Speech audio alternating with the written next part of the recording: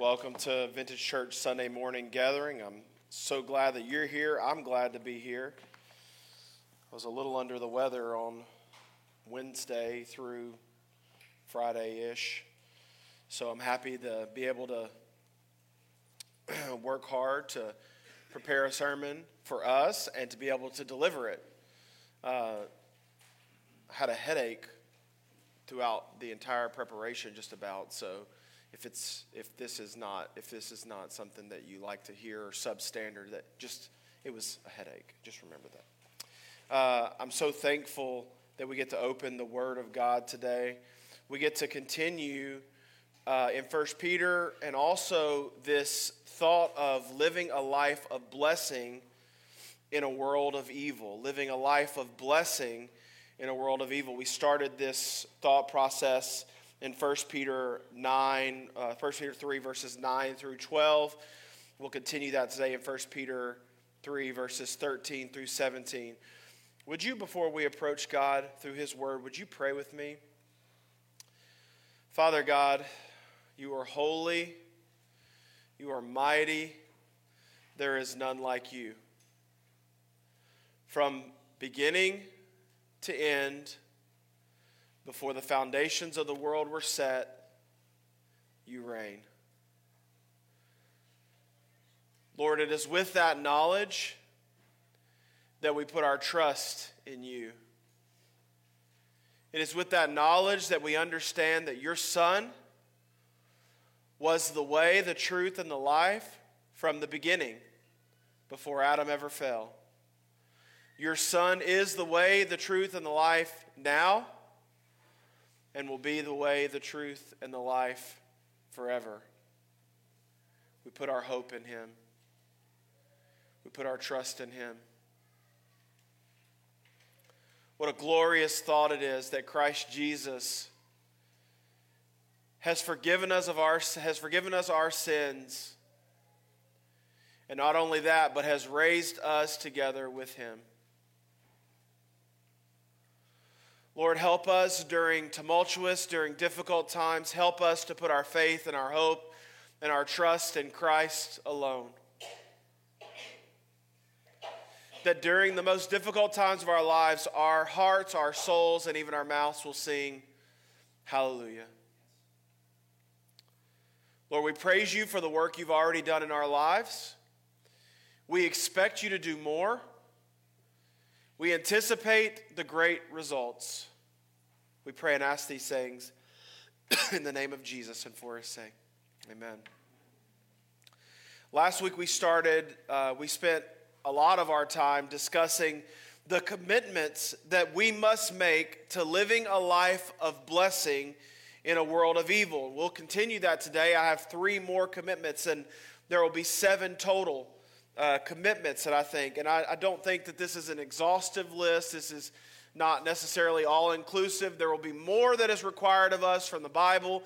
There will be different facets and different aspects of living a life of blessing in a world of evil. But I think that we have set, last week and today, we will set 7 really solid foundations to living a life of blessing in a world of evil. So I'll add 3 to that list today. I would like to remind you, not that you needed the reminder, but we live in an ever-increasingly difficult world for Christians. And if we're going to overcome, and if we're going to be able to face the many challenges ahead of us, we will have to face those in great strength.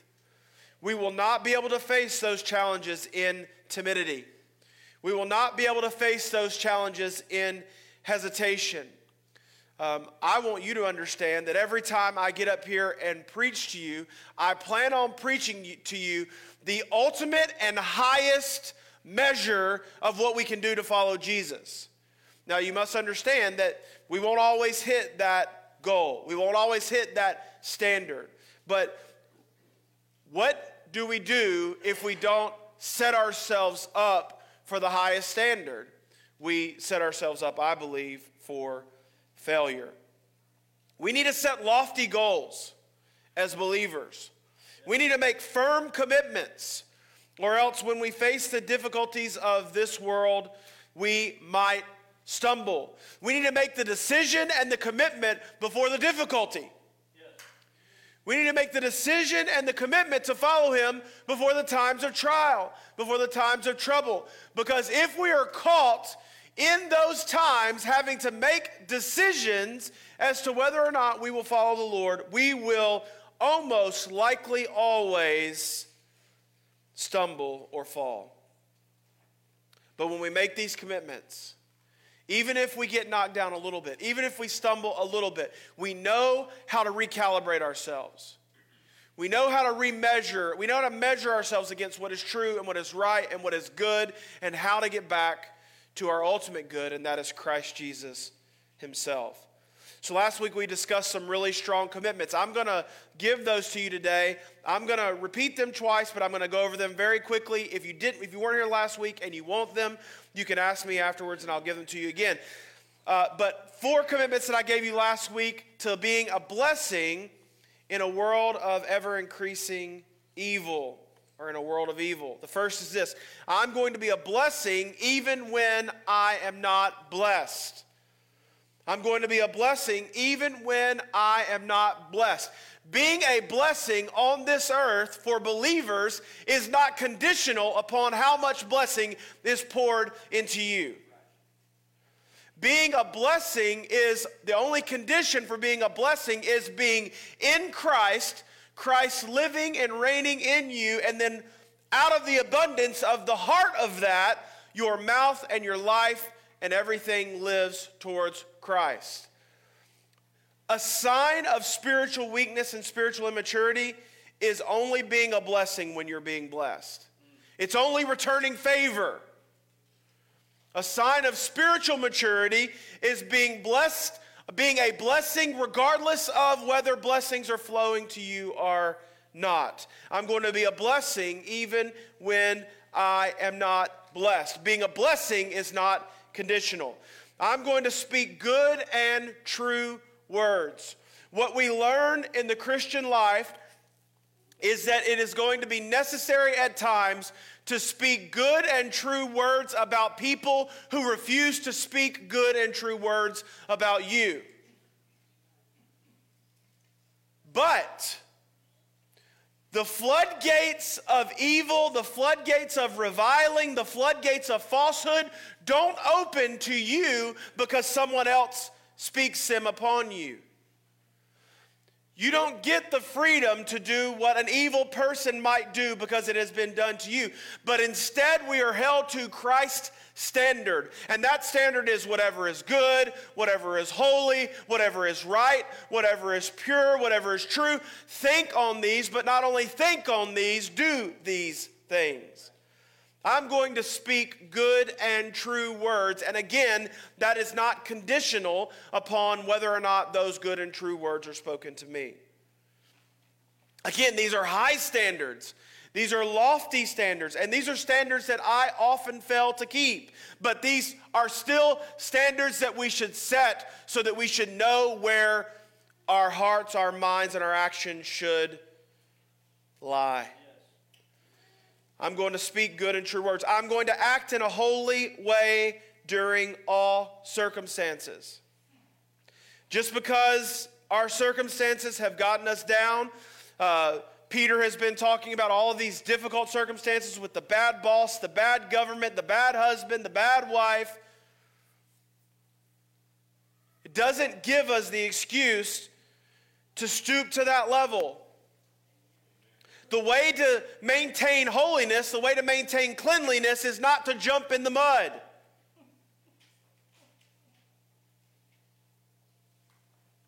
I'm going to act holy. I'm going to act in a holy way during all circumstances. Of course you're going to fail. No one's perfect.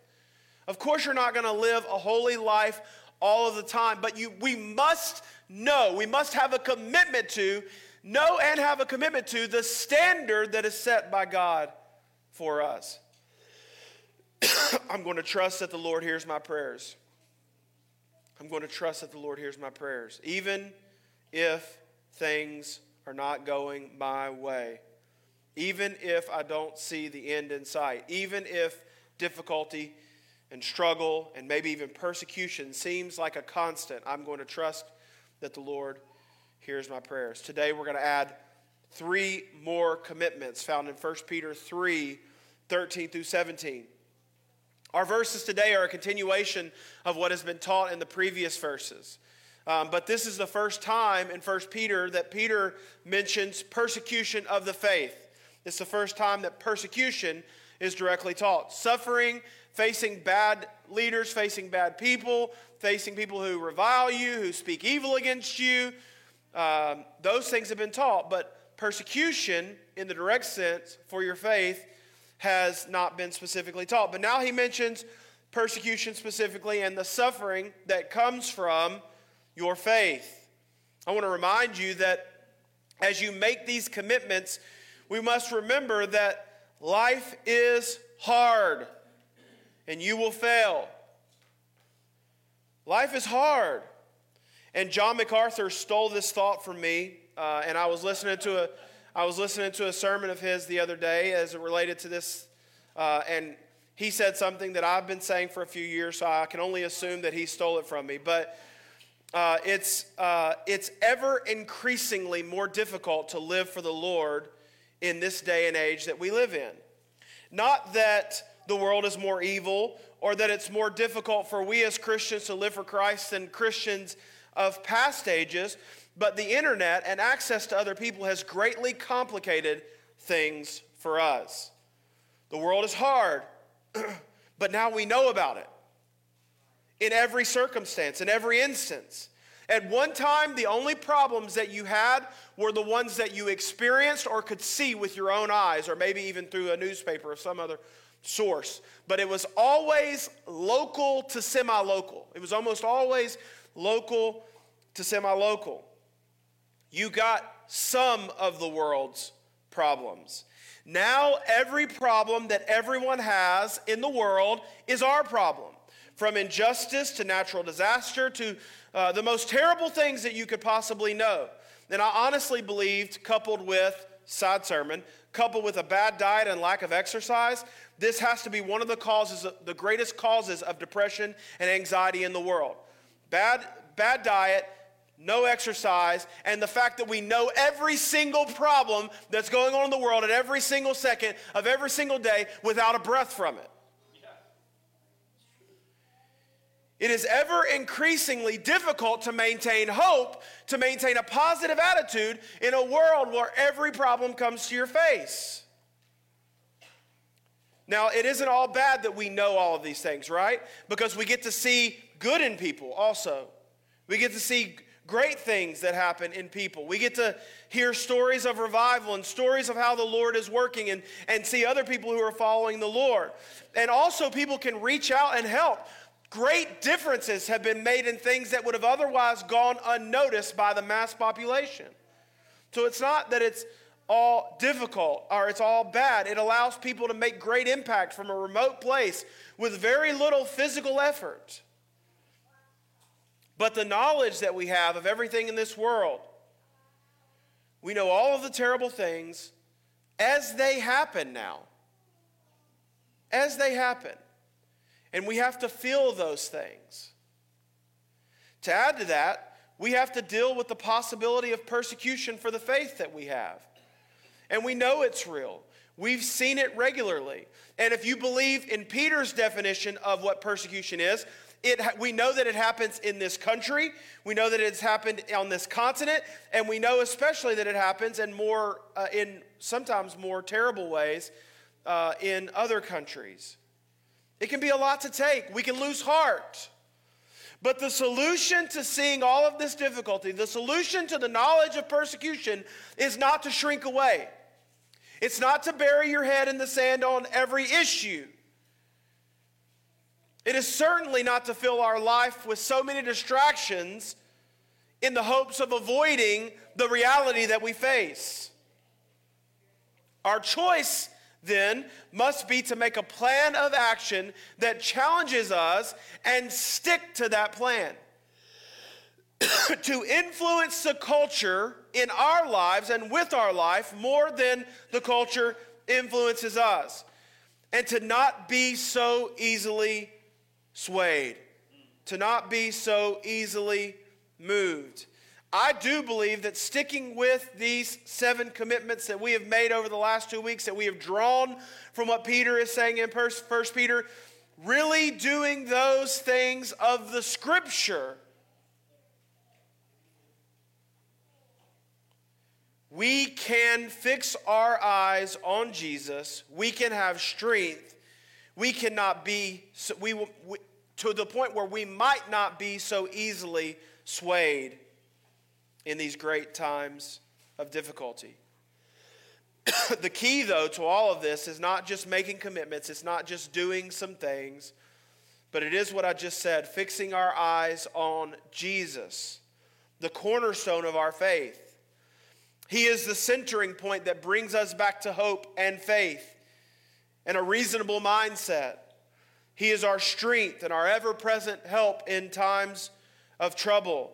If our God is for us, who can be against us? If the Lord is on our side, whom then shall I fear? Yes.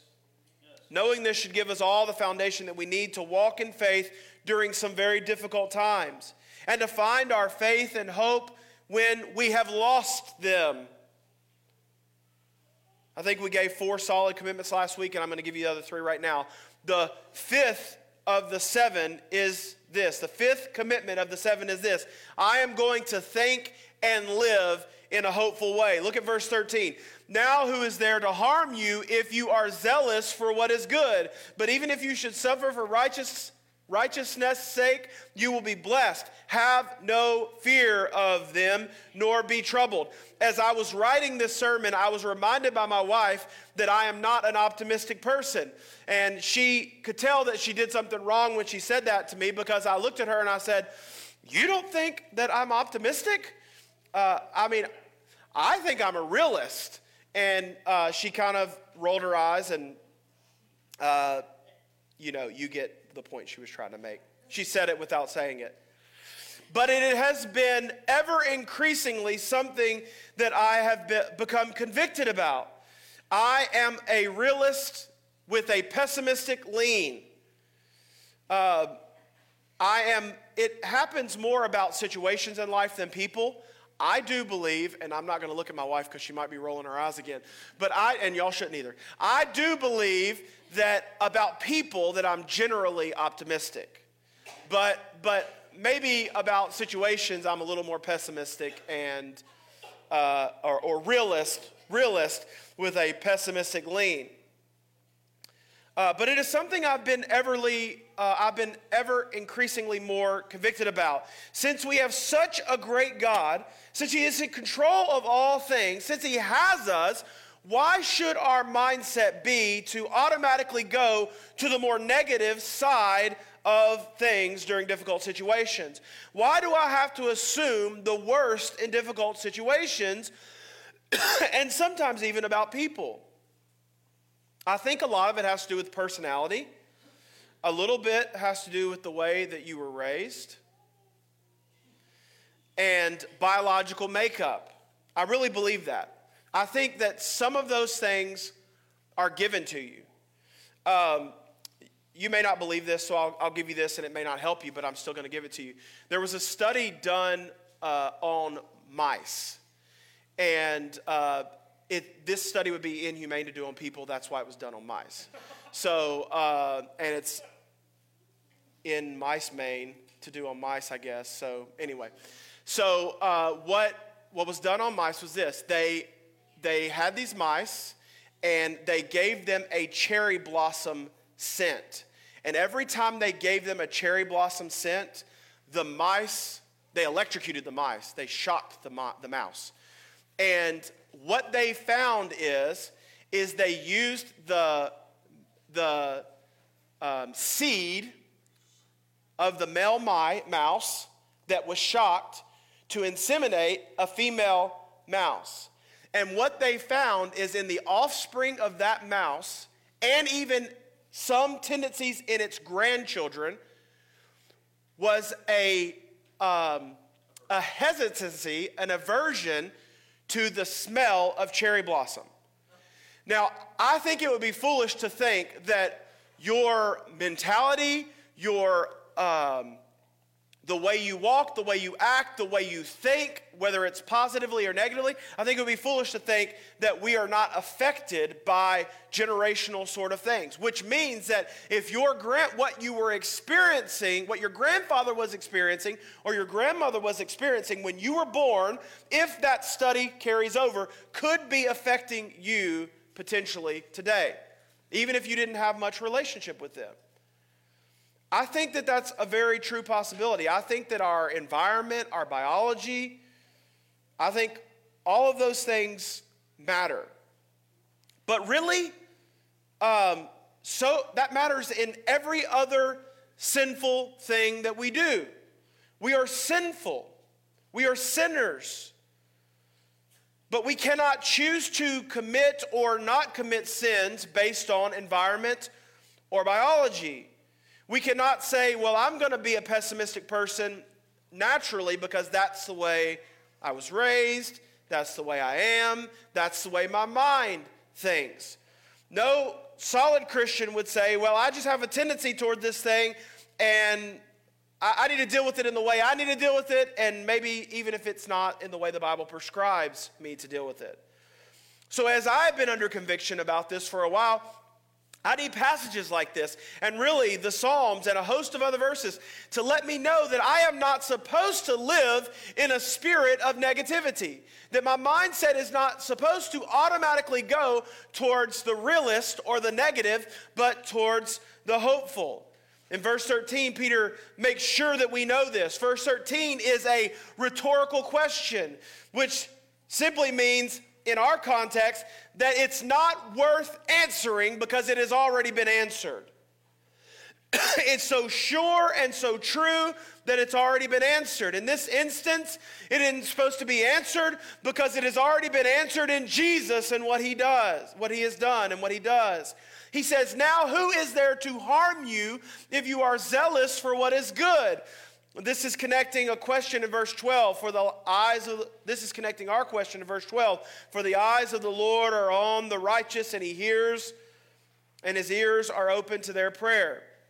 Since the Lord is watching, since the Lord is hearing the prayers of the righteous, who is there that can harm them?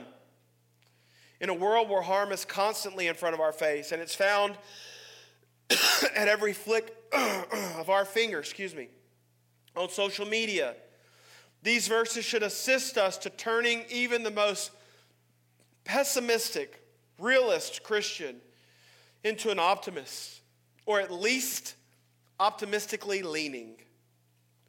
Christian, the Lord is on your side. He knows you. He hears you. Who or what can harm you? Of course, Peter gets this from a lifelong tradition of the people of the faith that have proven it over and over again, who the Lord has protected. He gets it from the verses of Scripture that he would have certainly memorized a long time before Jesus came. We think about verses, many of them. We think about verses like Romans 8:31, which is Paul saying, if God is for us, then who can be against us? If you ever need some positivity in your pessimistic sort of standpoint, just open the Psalms and start reading until you can't read anymore. Psalm 50, the Psalms are chocked full of affirmations of God's goodness to us. Psalm 56 says, my enemies will retreat when I call to you for help. This I know, the Lord is on my side. Psalm 118, the Lord is on my side. Whom shall I fear? What can man do to me? Proverbs 3, the Lord is on your side and will keep your foot from being snared. The same is true in Isaiah. It's true in Jeremiah, Ezekiel, Micah, Hebrews, Timothy, Acts, Philippians, John, and a host of other New Testament messages. With that knowledge and the Lord's continual faithfulness, we have to ask our question. The same question that Peter asked again. Now, who is there to harm you if you are zealous to do good? The question is rhetorical because the answer is so obvious. With that in mind, we need to commit to being hopeful. Yes. Because we are met with immense hope in our God and Savior, Jesus Christ. We need to live a hopeful life. Peter gives us two things to consider under this point in our life that leads to hopefulness, our life of blessing in a time of evil, in a world of evil. This life is zealous for good. And a life that is zealous for good is unimpeachable. It seems like in our government that every president from Donald Trump to the end of the world is going to be impeached probably. But a life that is zealous for good is unimpeachable, which means charges cannot be brought against. Verbal abuse and reviling will deflect off of us mostly, and we will have an answer for it when it doesn't. Do you know that the best medicine for slander and verbal abuse is to live your life in a way where it doesn't matter? To live your life in a way that it doesn't matter. I tell my kids all the time when they come to me and they say, well, she called me this or she said this about me. And I say, is it true? And if they say no, then I say, it doesn't matter. It doesn't matter. Now get over it. Now that's not as simple as it is, because I know words hurt, and I say, I know words hurt you. But you cannot be affected so strongly about what is not true about you. If you are zealous to do good, your character will be unimpeachable. Regardless of what people say about you, they will not be able to bring charges against you. That whole I'm rubber, you're glue, whatever you say bounces off me and sticks to you, that's stupid. That's a farce. Words do matter. And so you need to be careful about your words. You need to be careful about how you choose to speak to and about people. You will be affected by what people say about you, but you should be affected way less when people are saying slander and lies about you that are not true. And you will be affected way less by the words that people say when you live a life that is unimpeachable, that is zealous to do good. A life that is zealous to do good is unimpeachable. He says something else under this. There may be a time where people still persecute you even when you are doing good, but you will still be blessed. It's interesting, Peter is using persecution here, but he isn't talking about physical abuse. Literally, the words he is saying is mentioning verbal abuse, slandering, abusive speech. He's not talking about getting beaten by somebody. He's talking about getting abused for your faith. You are living a life of blessing, but you are being verbally abused. You're being slandered. You're being called out. You're being ridiculed in the public square. That's sort of for all of you who think that Christian persecution doesn't start until you get beaten or die. Persecution is considered when you are living your life of faith for the Lord and someone in some way is an enemy to you for that. Nevertheless, a life of blessing in a world of evil is still expected in times of persecution.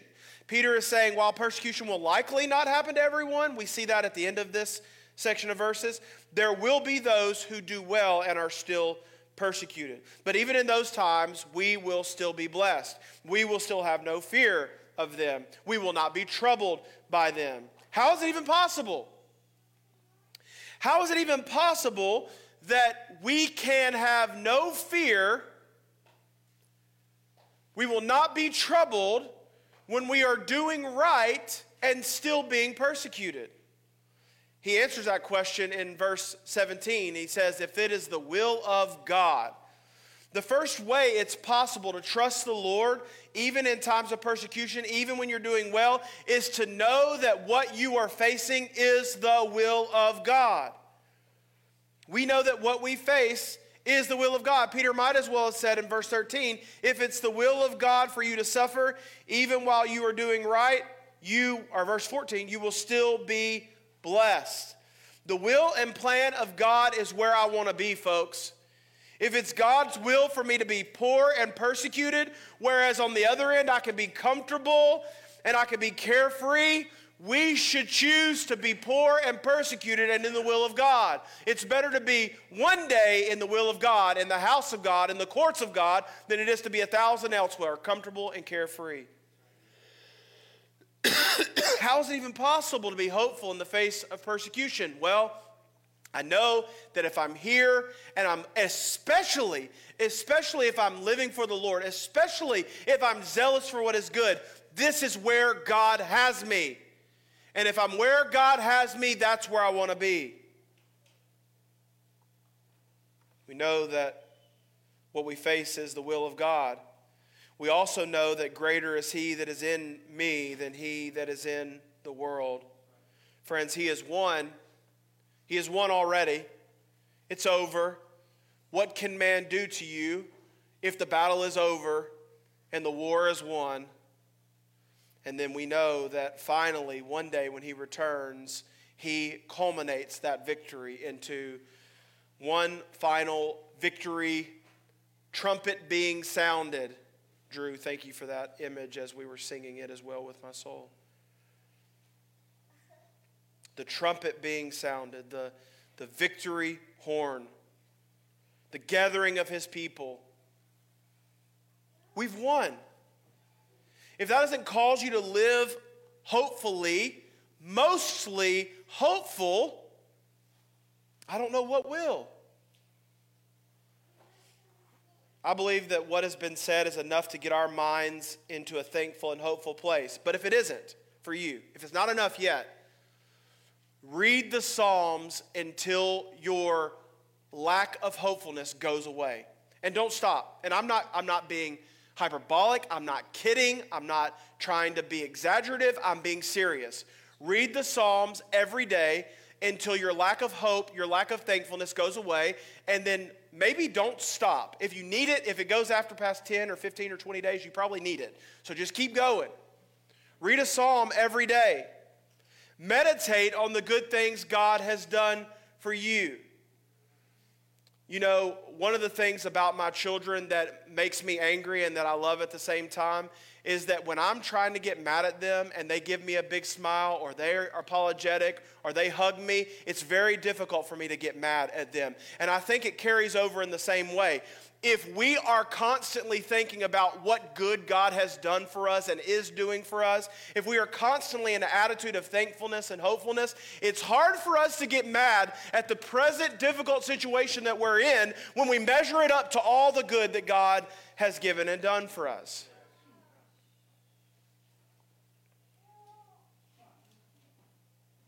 I want to give you a second thing. It's the sixth commitment that I'm going to make. I'm going to be prepared to defend the hope that I have. Look at verse 15. But in your hearts, honor Christ the Lord as holy. Always be prepared to make a defense to anyone who asks you for a reason for the hope that is in you. Yet do it with gentleness and respect.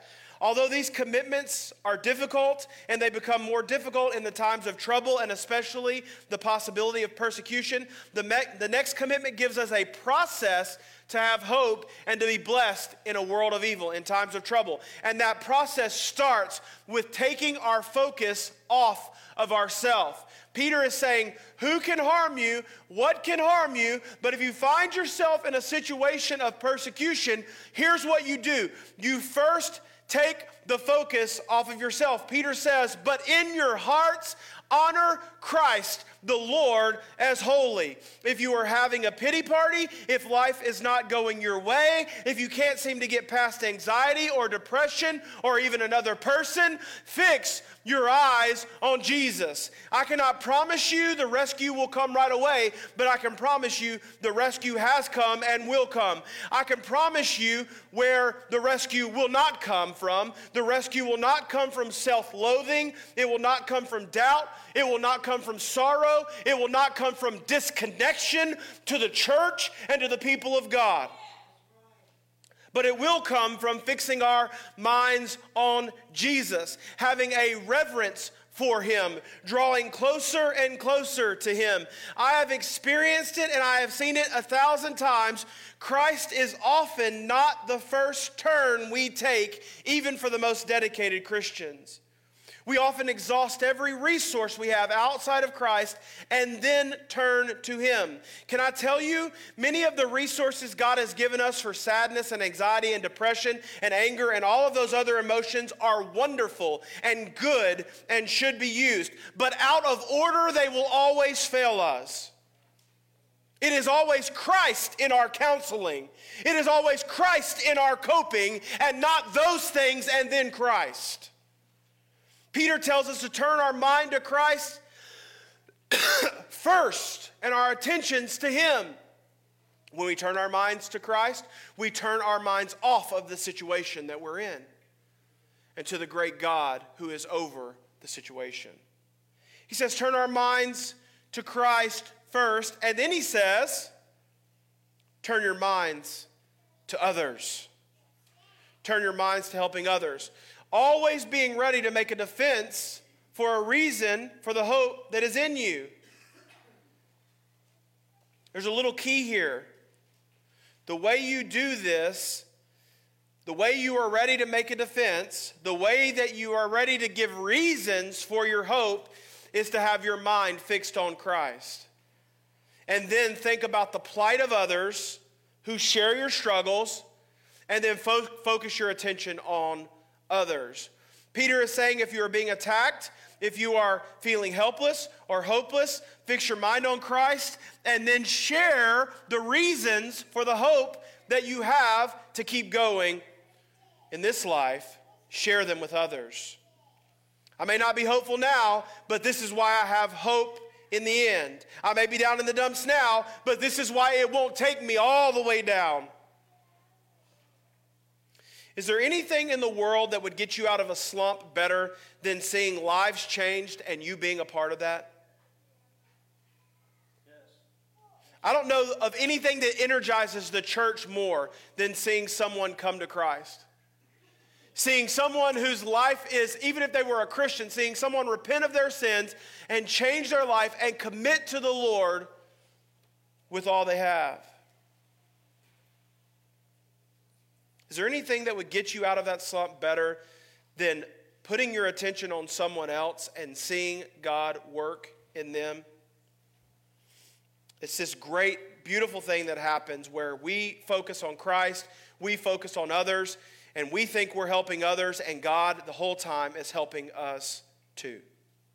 So we turn our eyes upon Jesus. We make a defense of the reason for the hope that is in us, even if we don't feel it as strongly this time as we did at other times. The word defense here is apologia. It is literally a gospel defense, a gospel proclamation. I can promise you in the lowest points of your life, the way out is always fixing your mind on Christ and then others. And I don't want to hear one person say, well, you don't know my anxiety. You don't know what I'm facing. You don't know my problems. You don't know my past. Anxiety and depression and evil and hatred and anger and all of those thoughts do not define you. They are not who you are unless you make it that way. Your past does not define you unless you let it. And while therapy and coping mechanisms and family and support help, and while God uses all of those things, there is literally nothing better in the world than the mind that is fixed on Christ and then fixed on others. As we draw closer to Christ, he gives us the normalcy that we see in others and want so badly. He gives us even days instead of the ups and the downs all the time. He gives us freedom from sin instead of the massive failures and then the good victories. Have you considered that people that you don't think can relate to your problems are just people who are further along the path than you? They are people who have learned along the path to trust in Jesus and to put others before themselves. Have you considered that it's not that they can't relate to your problems, it's just that you aren't quite where they are on the path?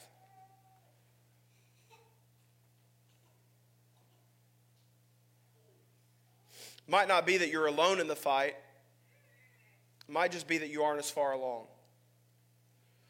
Thinking on Christ and putting others first is the quickest and most God-honoring way to turn our life of sorrow, our life of anxiety, our life of depression, our life of hate, our life of fear, our life of anger, or whatever it may be.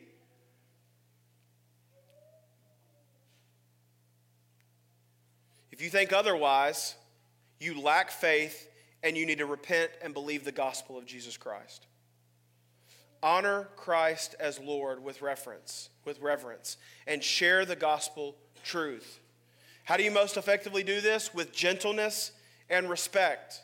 Oftentimes when we share our faith, we are intimidated because we feel uncomfortable doing it. We feel like we don't know enough. And if you know this about yourself or anybody else, when you go into a conversation intimidated, you also go into the conversation on the defensive. That's how you naturally start the conversation. If you are confident, you don't have to be on the defensive. If you are the confident, you can treat other people with respect. But if you start a conversation intimidated, and this is not always, sometimes you're just an angry person and you start the conversation angry and that's why you're angry. But if you start the conversation intimidated or in an intimidated way, then you are going to be on the defense. And it might put us in a place where we are not respectful to others. The quickest way to lose a spiritual battle is to get defensive, to name call, to fight fire with fire. A lot of reason we're intimidated is because we don't have the strength of the faith that we should have to believe the gospel that is true for us. If we grow in the gospel and believe the gospel, we won't be intimidated. It'll be the surest thing that we have in our life, and we will be able to approach almost every situation with gentleness and respect. And it's even more difficult today to approach gospel proclamation with gentleness and respect, because we can type up our thoughts and we can talk to another picture and make our minds believe that that is not another image bearer of God on the other end, and we say whatever we want. This is a weak way of defending the faith, and it is a polluted way to present the gospel. So we need to be on guard, not only to share the gospel, not only to fix our eyes on Jesus, to put other people first before even our own problems, but also to deal with difficult situations and difficult people with gentleness and respect. There's one more commitment I want to give you, and I'm not going to spend as much time on this. I intended it that way. This is just going to be sort of a conclusion of all the thoughts. My last commitment, number 7, I'm going to disarm all of my enemies.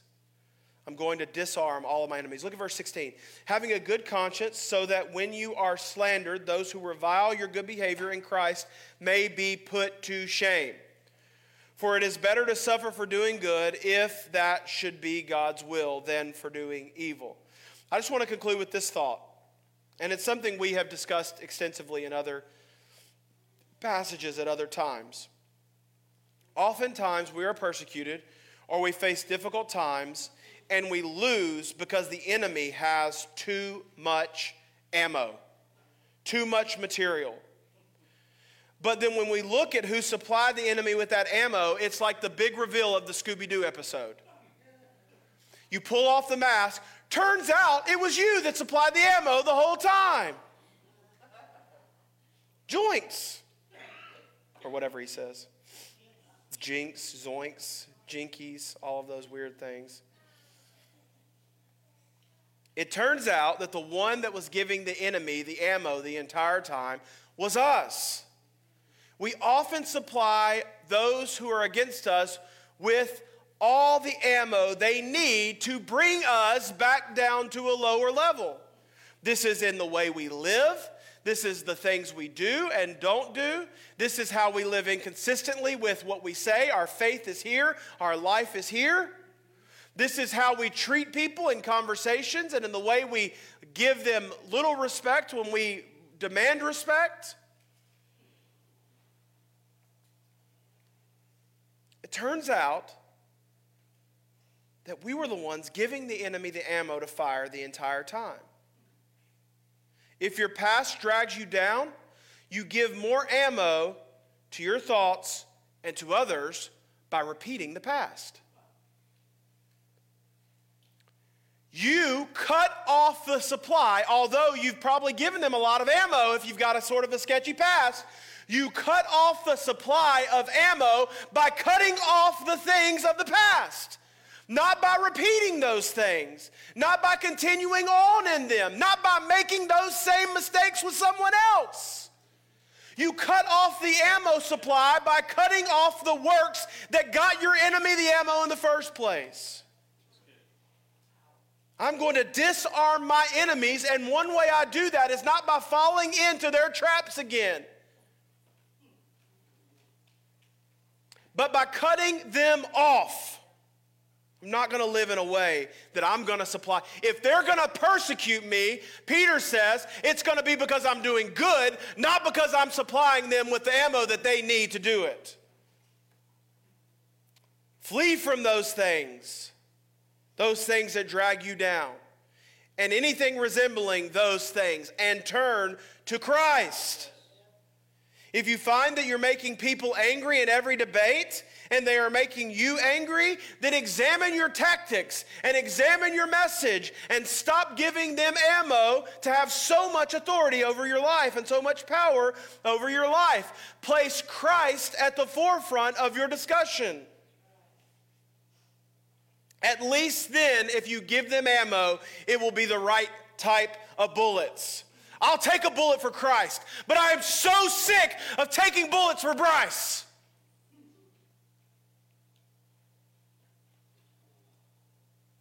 Peter says, not everyone will suffer for doing good.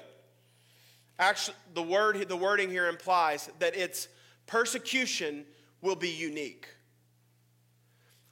And after studying this, I retract a little bit of my thought process, which it sort of sends me in a negative spiral anyway. We might face persecution, but it seems like it's the will of God for some people and not others, and it seems like it might be more unique than not. We all face difficulty, but persecution will be different. Peter says, not everyone will suffer for doing good, but some will. It is the path of some. But it is better to live with a good conscience and suffer for doing well than keep supplying your enemy with the material they need to keep bringing you down. One of the core tenets of our church is to flourish relationally. And in that statement, we say, we anticipate that as we live the gospel in everyday life, we will be faced with rejection. So we are committed to living lives in a way that the world will not reject us because of ungodly attitude and behavior. I'm going to live in a hopeful way. I am going to live in a hopeful way. I will not let my thoughts, my attitudes, my past, my present behavior affect the way that my mind thinks about God, because he has done everything that I need to live hopefully. At least to lean from realist to optimist instead of realist to pessimist. I'm going to live in a hope. Keep them. We cannot preserve them, but you have perfectly preserved our life through the work of Jesus Christ. You have given us a seat at your throne. You've given us hope for today and for a future. Help us to hold out that hope as number one in our lives as it pertains to the way we think about the way life is going. We love you. We praise you. We ask these things in the Holy One, the I Am, the great Redeemer, Jesus Christ. Amen.